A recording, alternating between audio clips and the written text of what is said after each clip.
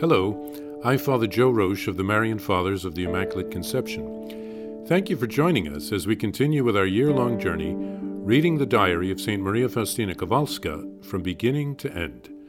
Today we take up from where we left off, beginning with diary entry number 436. June 29th, 1935. When I talked to my spiritual director, Father Sopoćko, about various things that the Lord was asking of me, I thought he would tell me that I was incapable of accomplishing all those things, and that the Lord Jesus did not use miserable souls like me for the works he wanted done. But I heard words to the effect that it was just such souls that God chooses most frequently to carry out his plans. This priest is surely guided by the Spirit of God. He has penetrated the secrets of my soul, the deepest secrets which were between me and God, about which I had not yet spoken to him, because I had not understood them myself, and the Lord had not clearly ordered me to tell him. The secret is this: God demands that there be a congregation which will proclaim the mercy of God to the world, and by its prayers obtain it for the world. When the priest asked me if I had not had any such inspirations, I replied that I had not had any clear orders, but at that instant a light penetrated my soul, and I understood that the Lord was speaking through him. In vain had I defended myself by saying that I had not received any clear orders, for at the end of our conversation I saw the Lord Jesus on the threshold as he is represented in the image, and he said to me, I desire that there be such a congregation. This lasted only a moment, yet I did not tell him about it right away, as I was in a hurry to get back home, and I kept repeating to the Lord, I am unable to carry out your plans, O Lord. But strangely enough, Jesus paid no attention to my appeals, but gave me to see and understand how pleasing this work was to him. He took no account of my weakness, but gave me to know how many difficulties I must overcome. And I, his poor creature, could say nothing but, I am incapable of it, O my God. June 30th, 1935. At the very beginning of Holy Mass on the following day, I saw Jesus in all his unspeakable beauty. He said to me that he desired that such a congregation be founded as soon as possible, and you shall live in it together with your companions. My spirit shall be the rule of your life. Your life is to be modeled on mine, from the crib to my death on the cross. Penetrate my mysteries, and you will know the abyss of my mercy towards creatures and my unfathomable goodness. And this you shall make known to the world. Through your prayers you shall mediate between heaven and earth. Then came the moment to receive Holy Communion, and Jesus disappeared, and I saw a great brightness. Then I heard these words, We give our blessing. And at that moment a bright ray issued from that light and pierced my heart. An extraordinary fire was enkindled in my soul. I thought I would die of joy and happiness. I felt the separation of my spirit from my body. I felt totally immersed in God. I felt I was snatched up by the Almighty like a particle of dust into unknown expanses. Trembling with joy in the embrace of the Creator, I felt he himself was supporting me so that I could bear this great happiness and gaze at his majesty.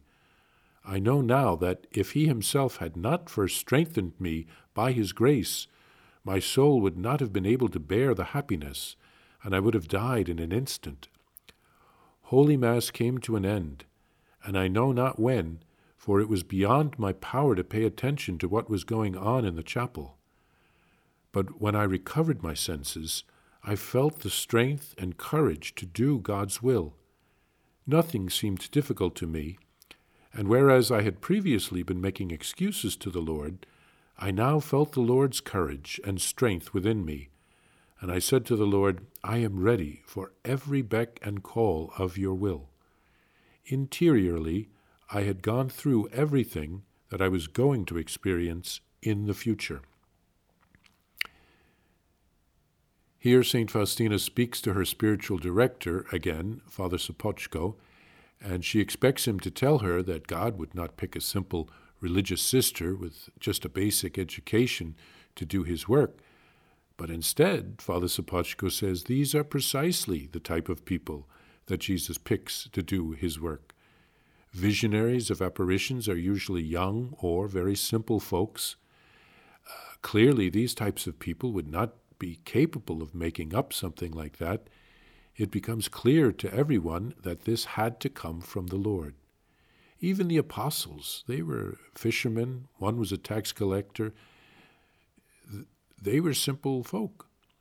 The first witnesses of Christ's birth were shepherds in the field. St. Faustina is here trying to discern the call to found a new congregation. And from what Jesus says, it does appear that he wants her to leave her congregation and to found a new one. But in fact, it is Father Sopoćko who will found this new congregation after her death.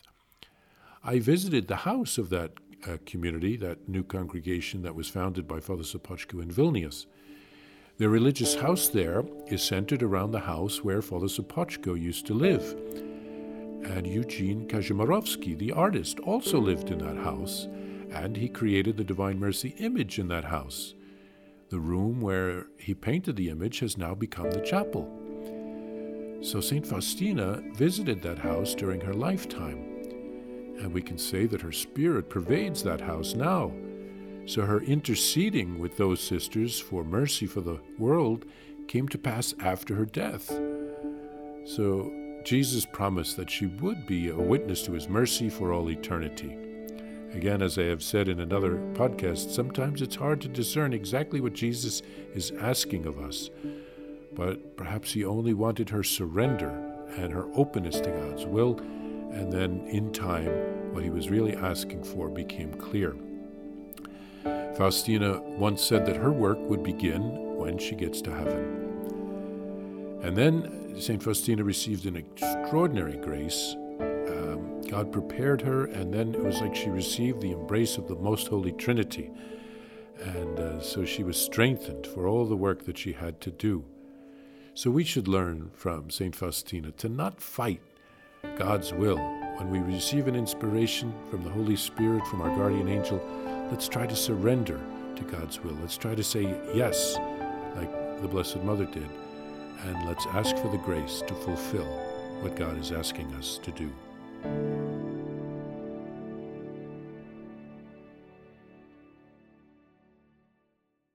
Please follow or subscribe to this podcast to receive the latest episodes and updates. If you have enjoyed this podcast, I invite you to leave a review. Reviews greatly improve our podcast ranking and will help other people throughout the world find St. Faustina's Diary in a Year. Remember, Jesus promised St. Faustina in Diary number 1075, souls who spread the honor of divine mercy are protected by God like an infant by a gentle mother. Please help us spread the message of divine mercy. Thank you, and God bless you. Visit shopmercy.org to order your copy of Divine Mercy in My Soul, the diary of St. Maria Faustina Kowalska. It's available in print in English, Spanish, and Polish, and in English as an e-book, available now on shopmercy.org. Are you enjoying this podcast? I invite you to listen to more shows brought to you by the Marian Fathers of the Immaculate Conception. Join us daily for enriching spiritual content, which will help you on your journey with Jesus Christ. Simply visit DivineMercyPlus.org for a complete list of our shows. That's DivineMercyPlus.org.